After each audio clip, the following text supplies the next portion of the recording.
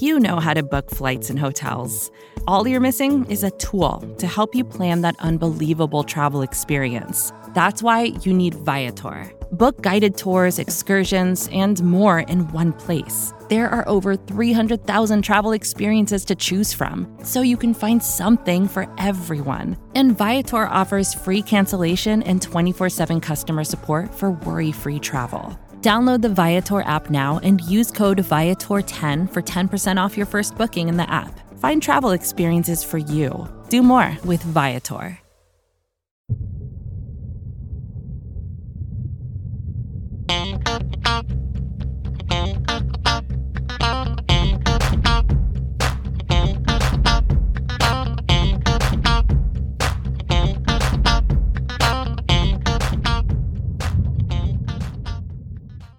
Hey there, Buffalo Bills fans. Welcome back to Believe, a Buffalo Bills fan podcast here on BuffaloRumblings.com and everywhere else you go to find your podcasts. We are so pleased to be part of the Buffalo Rumblings family of podcasts. We are dropping twice a week, and that includes the postseason. The Buffalo Bills are headed for the playoffs for the second time in Sean McDermott's 3 years as head coach. The Bills drew the short end of the stick in playing the Saturday afternoon 4:30 game against the Houston Texans in the 4-5 matchup. And the fate of the Bills going to Houston was sealed on Sunday when the Kansas City Chiefs beat the Los Angeles Chargers, and also when the Houston Texans fell to the Tennessee Titans. So that means that Tennessee sneaks in as the 6, the Bills are the 5, the Texans are the 4, and oh my gosh, Jamie D'Amico, my colleague joining me on the podcast, the New England Patriots are the number 3 seed, which means bye-bye, first-round bye for Tom Brady. So it's exciting that Tom Brady will not have that first-round bye, although I'm John Boccacino, of course, here on the podcast. Jamie, you had a thought on that and what it meant for you as a fan, right, with the Patriots no longer earning that first-round bye. It just proves to me how much I truly love Ryan Fitzpatrick. And here they are. The Dolphins announced today, which I didn't look this up on my own. This is my partner, John Boccacino, informing me this before we got going. They hired Chan Gailey, the Dolphins did, to be their new offensive coordinator. You know what that means? They are fully committed to Ryan Fitzpatrick going forward. He's pulled the wool over another team's eyes, hasn't he? Oh, yes. Fitz magic is back. Fear the beard. By the way, that beard was looking majestic towards the end of the season, and especially in knocking off the Patriots. Again, awesome victory for the Dolphins. Kind of makes you wish what could have been if Buffalo had beaten the Patriots in Foxborough in Week 16. The slop-filled game at New Era Field on Sunday could have been for the division title, but alas, we digress into the world of hypotheticals, and all we know right now is that the Bills have a game in front of them against the Houston Texans on Saturday at 4:30 p.m. in the Lone Star State. Although I do want to say one more thing about past Bills offensive coordinators. The other hot story out there, well, there's two really we should talk about quickly. Before we break down here on Believe what happened in Week 17.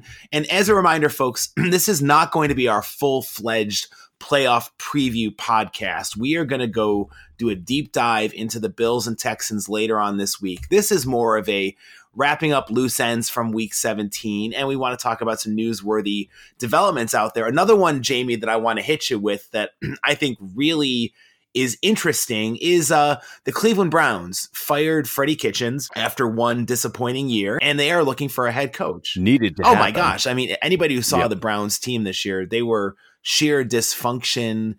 They couldn't get out of their way on social media. You know, OBJ, they traded for him. They have Jarvis Landry. They have a lot of personalities, and they went 6-10 in 2019. Disappointing season. They now tied the Buffalo Bills ignominious record for 17 straight seasons missing the playoffs, a modern day record for all of the NFL teams out there. So the Browns are looking for a new coach. One of the people they are looking to interview, and a lot of times teams will look for offensive coordinators who are rising stars or defensive coordinators who are rising stars. Well, with Baker Mayfield and Nick Chubb, the Browns are looking to go for an offensive-minded head coach. The person from the Buffalo Bills brass that they are looking to interview offensive coordinator Brian Daboll. That news came out late Monday night that Daboll was going to interview for the Browns head coaching position. Jamie, what are your thoughts on that? My thoughts are this.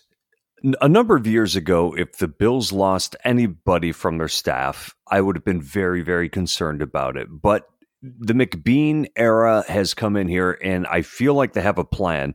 I feel like the Bills, if they lose people from the front office or if they lose people from the coaching staff, which is exactly what happens when you have a successful team, I think that they have things in place right now, so they're going to be able to replace whoever it is.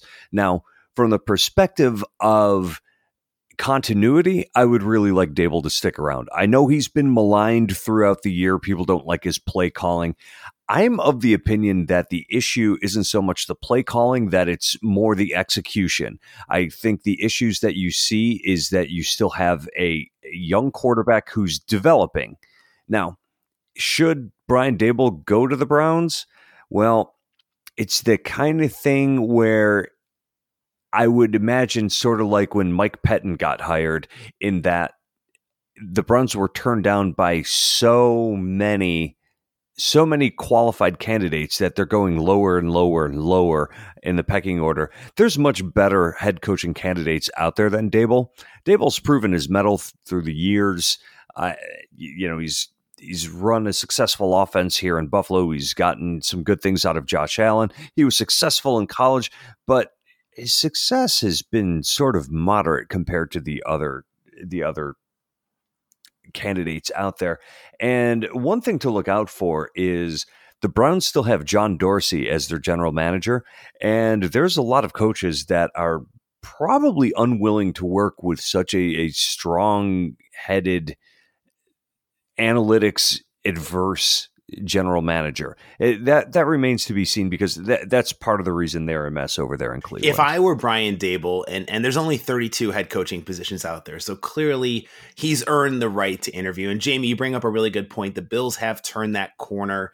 Now no longer does the team expect just to compete, for a playoff berth. They legitimately have dreams of knocking off the Patriots and winning the divisional title and making a deep run in the playoffs. That's all part of this culture shift and culture change in Western New York. And you're right, with that comes your OC and your DC and your other coaches being viable head coaching candidates for other teams across the league. That being said, while Brian Daboll should totally kick the tires on this, he's going to get an interview, I guess, along with Josh McDaniels and another former Bills offensive coordinator, Greg Roman, who to me does not seem to be a good fit at all with Cleveland, because Roman does his best work with mobile quarterbacks like Lamar Jackson this year in Baltimore and Tyrod Taylor in Buffalo. Baker Mayfield is not a mobile quarterback, so I'm not really quite sure what the fit would be for them with Roman taking over for Freddie Kitchens as the new head coach. But Daboll, as far as he's concerned, I think he made a lot of improvement in the offense this year. Last year, the offense was miserable. The Nathan Peterman experiment failed terribly. Josh Allen was ill-equipped and did not have the weapons to lead and guide an offense last year. This year, the offense did make solid strides, still not a top-tier offense, ranking 23rd in points, 24th in yards. There was a top 10 rushing attack, and the passing attack made progress. I mean, Josh Allen made strides forward in his second full year, but to me, it still seems like kind of a reach that the Browns would want to go after Daboll, who is also one of the older coordinators out there, relatively speaking, compared to a lot of the young whiz kids that seem to get these interviews. So I don't know. If Daboll gets it, I'm not going to shed any tears over it, because I think the Bills can easily replace him. But good for him getting a call to be interviewed for the Cleveland job. I just wouldn't go to a place with as much turmoil as Cleveland. The owner, Jimmy Haslam, is unhinged. And they've made a habit now of, how can you want to go to a place that has so much drama, that is so much self-created drama, and that has one and dones when it comes to coaches? I mean, this is not the first time Cleveland has fired a coach after one season. See Rob Chudzinski. I mean, this franchise seems to be moribund and doesn't really seem to be heading in the right direction. If I had friends who are head coaches, which, breaking news, I do not outside of Madden, but if I did, I would tell them, stay away from Washington and stay away from Cleveland. Yet somehow Washington has managed to land Ron Rivera. In fact, they fired their VP of football operations in order to get him. Crazy that that somebody of his talent level and his record would actually take a job like that. There's certain franchises that can't get out of their own way, as you said, and they say the fish rots from the head. Well, man, those are two very good examples of how bad ownership leads to a bad product all the way around. Well, and speaking of, and there's no easy way to transition, but speaking of stinky objects and rotting fish, today happens to be my colleague Jamie D'Amico's birthday. So let's wish him a happy birthday on this pleasant segue. Oh, geez. You shouldn't have. I wanted to find the most ill-opportune segue to drop in there, your birthday reference, and I figured a rotting fish was probably the most apropos moment. That was a pretty good move on your part. I appreciate that. Thank you very much, John. No, Jamie, you've been great to have here on the pod. Obviously, we're here on Believe, having some fun at Jamie's expense. Jamie is turning 22 years old today, so let's all wish him a happy birthday. 22 times 2, buddy. Well, I tell you, Jamie, the biggest, and not that we, listen, I'm going to say something that's a little bit fun right here, but not that I have a lot of people I run into who have heard the podcast. I'm sure we have listeners out there. We know they check out our podcast, but I was actually out talking with some friends and they were like, you got to tell me more about your colleague, Jamie D'Amico. His voice is so silky smooth and they're trying to picture what you look like and everything. And I go, well, listen, I have never actually met him outside of being in the Twitter sphere, being Twitter friends. But I can tell you that, he is just as entertaining and his voice is just as smooth and jazzy off the air as he is on the air for our recordings. So I guess that was a compliment jazzy. For you. Thank you. I appreciate that. Oh, let's stop talking about me, please. All right. Well, here, we'll make the seamless segue here on Believe to recapping week 17. The Buffalo Bills suffered a 13-6 loss to the Jets in a game that did not mean anything. It was a rain-soaked day at New Era Field. It was miserable. I was actually out there. I'm going to do a personal anecdote for a second here, and then we'll get into breaking down the game. One of my good friends, it was his bachelor party, and he had some friends that got together, and we did a tailgate for the Bills game. We actually did some pretty fun stuff. We went to the Hammer Lot and just wandered around amongst the masses. We had some great beer. We met some great friends out there. We were sharing stories about the Bills and being in the playoffs and just seeing the atmosphere. It was one big party. People were just having such a good time toasting and celebrating and cheering on the Bills. We saw Pinto Ron do his insane ketchup and mustard ritual before the game, which, man, that poor guy, I know he can't stop. There's no way at this point of his fandom he can stop doing that ritual. But he just looked miserable because he's not only covered in ketchup and mustard, but it's pouring out and everybody wants a selfie with him, which I did get a picture with Pinto Ron. It was a pretty cool. Did you?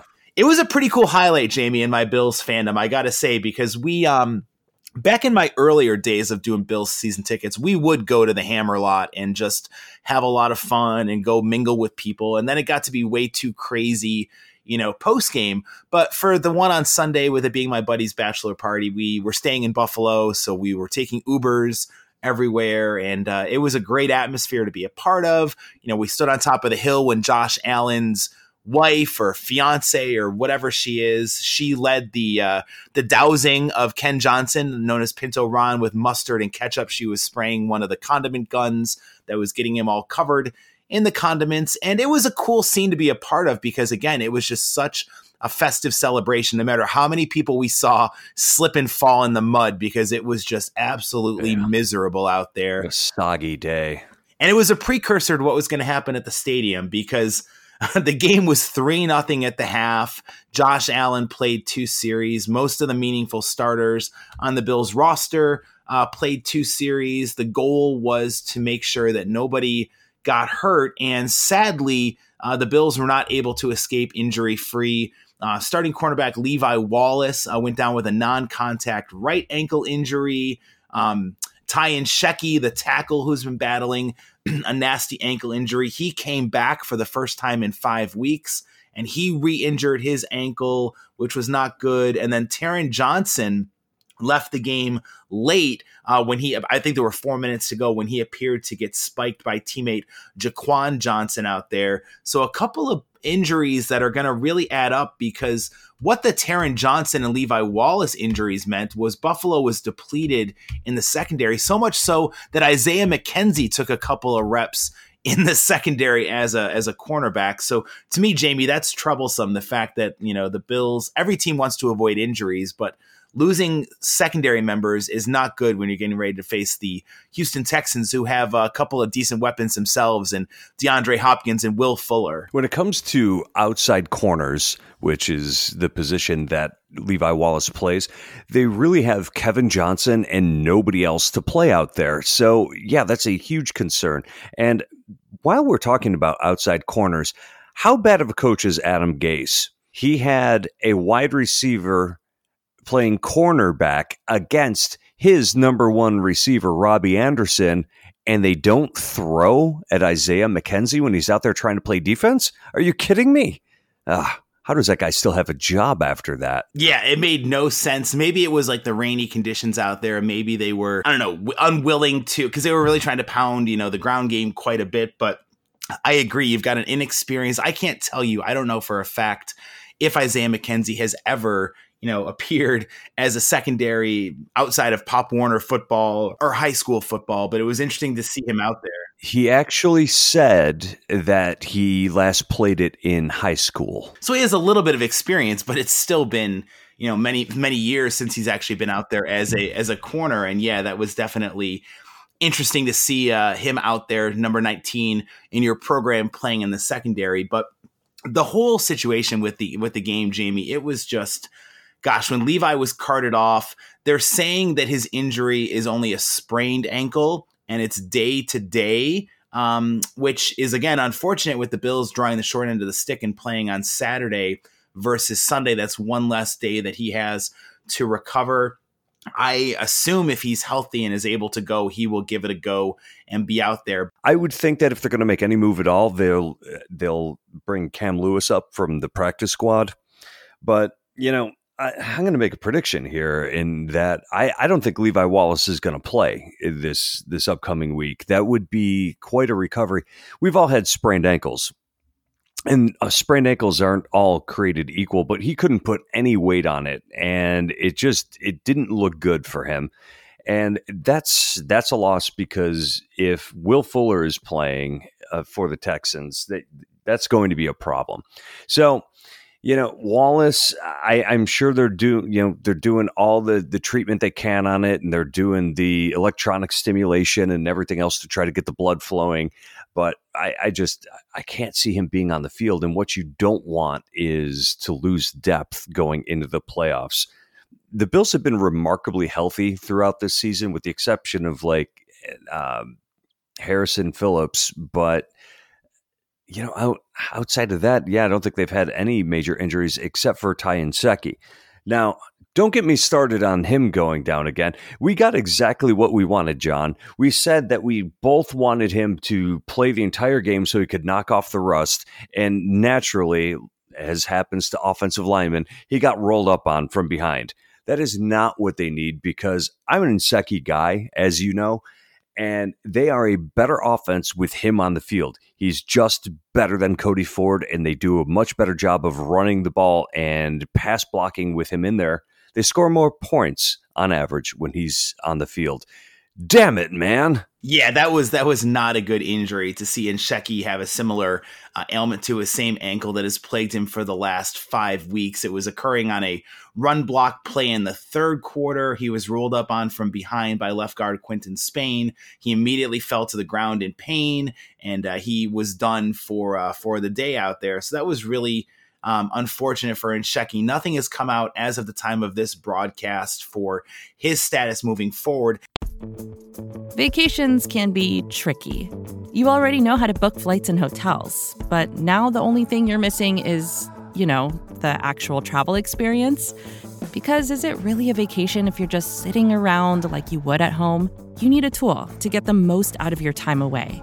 That's where Viator steps in. You can book guided tours, activities, excursions, and more in one place to make your trip truly unforgettable. Viator has over 300,000 travel experiences to choose from. Everything from simple tours to extreme adventures and all the niche, interesting stuff in between. So you can plan something that everyone you're traveling with will enjoy. Real traveler reviews give the inside scoop from people who already been on the experiences you're considering, so you can plan with confidence. Free cancellation helps you plan for the unexpected. And 24/7 customer support means you can travel worry-free.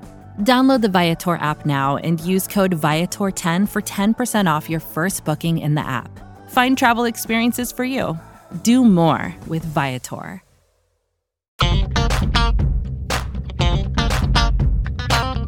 It could have been a lot worse, though, Jamie, too, because Cody Ford, who has been Nsekhe's replacement the last 5 weeks, also went down with an ankle injury.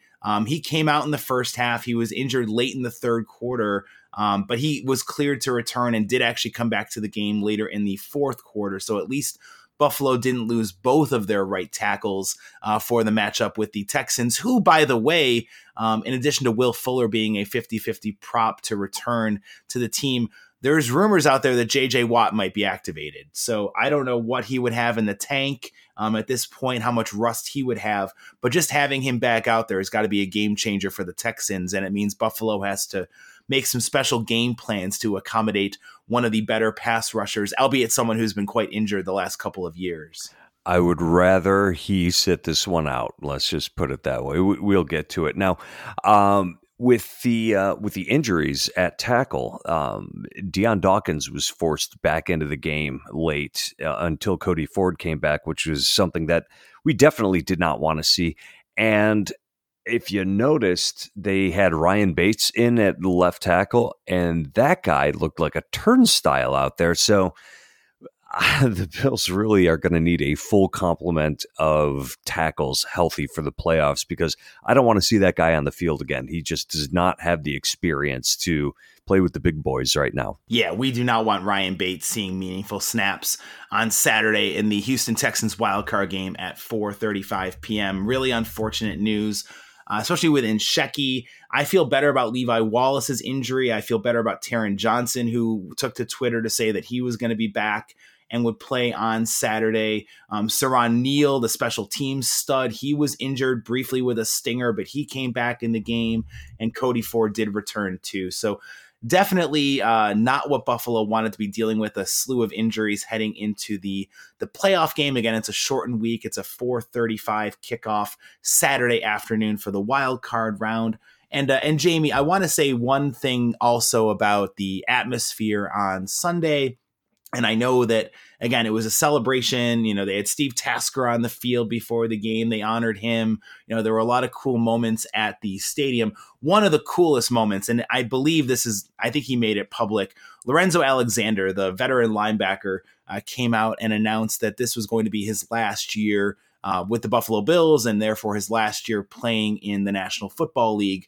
Well, before the game, he had a very proud father-daughter moment as his 11-year-old daughter, Zoe, surprised him by singing the national anthem to a raucous roar at the stadium. That was a really cool moment to watch. And you could look, and they show video of the sidelines of Lorenzo, and he's all getting choked up watching his daughter sing the anthem. And she did a great job, by the way. It was a really cool moment. No, and I thought it was really cool when the Jets had the ball for the second time that Sean McDermott called a timeout in order to take the Lorax off the field so he could get his ovation, one that he definitely deserves.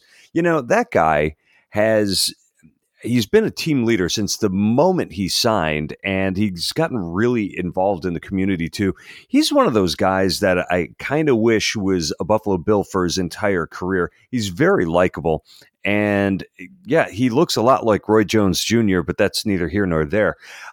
He's the kind of guy who I feel like is going to end up in coaching and be very successful with it. Now, I'm sure next year he's going to want to take the year off. You know, they tend to want to do that after their final season, but I see this coaching staff having a place for him if he in fact wants to come back. Because if nothing else, the guy's a great ambassador for the team and for the NFL in general.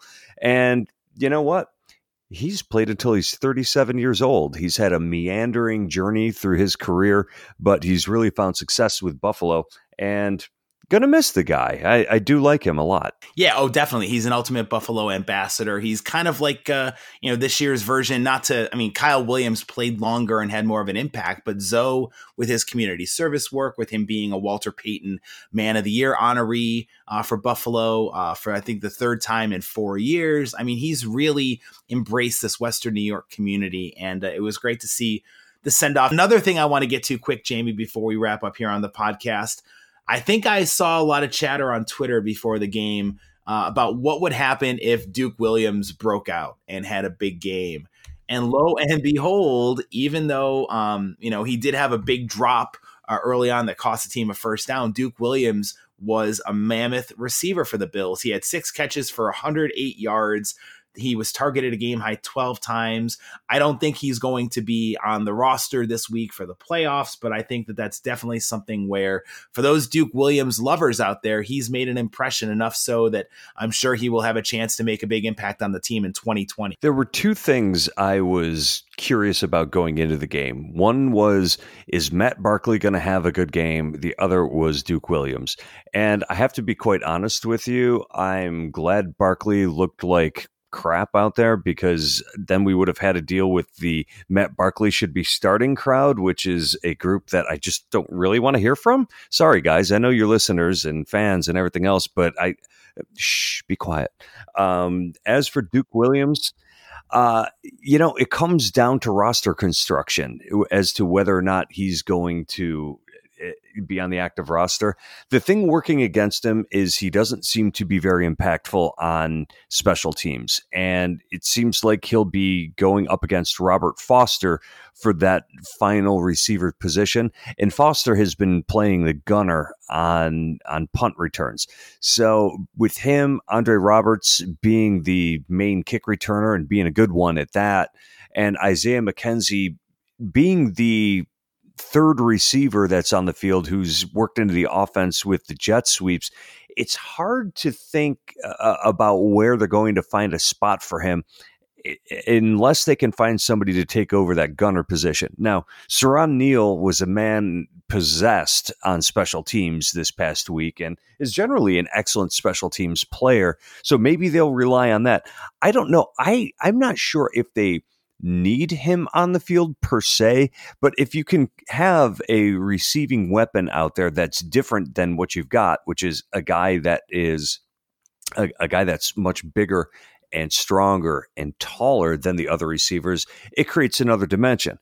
That said, he's pretty slow and doesn't get open off the line of scrimmage very quickly, so it takes some time for his routes to develop. It's all going to come down to game planning, I think, as to whether or not he's active. Yeah, those are some really good points there, Jamie, that you brought up about his ability compared to Robert Foster on special teams, his ability to create separation for himself, not only being a tall receiver, but what else does he bring to the table to stand out on this roster? And, you arguably can't say that he's a more impactful player than Isaiah McKenzie, because McKenzie has been an underrated receiver. He also contributes in other areas to the team as well that Duke just does not bring right now to the table. But of course, the offseason will have a lot to do with what Duke Williams' role will be on this team. But I just thought it was funny that there were all these predictions that Duke was going to go nuts and Bill's Twitter was going to explode. And that's exactly what happened on Sunday with 6 catches for 108 yards. Your boy Tommy Sweeney had 5 catches for 76 yards, several big runs after the catch for Buffalo. He is making himself another valuable asset for the future as well. And, this is all leading up to the fact that the Bills will be playing January football taking on the Houston Texans in a wild card game. We will have all of your bases covered here on Believe, a Buffalo Bills fan podcast. We will do a full in-depth dive into this matchup coming up later on this week. But for the time being, we're going to put a big bow on this podcast recapping week 17. I want to thank Jamie D'Amico for coming on as always on his birthday. Jamie, happy birthday, buddy. Thanks, man. And we'll be back later on this week on Believe, a Buffalo Bills fan podcast.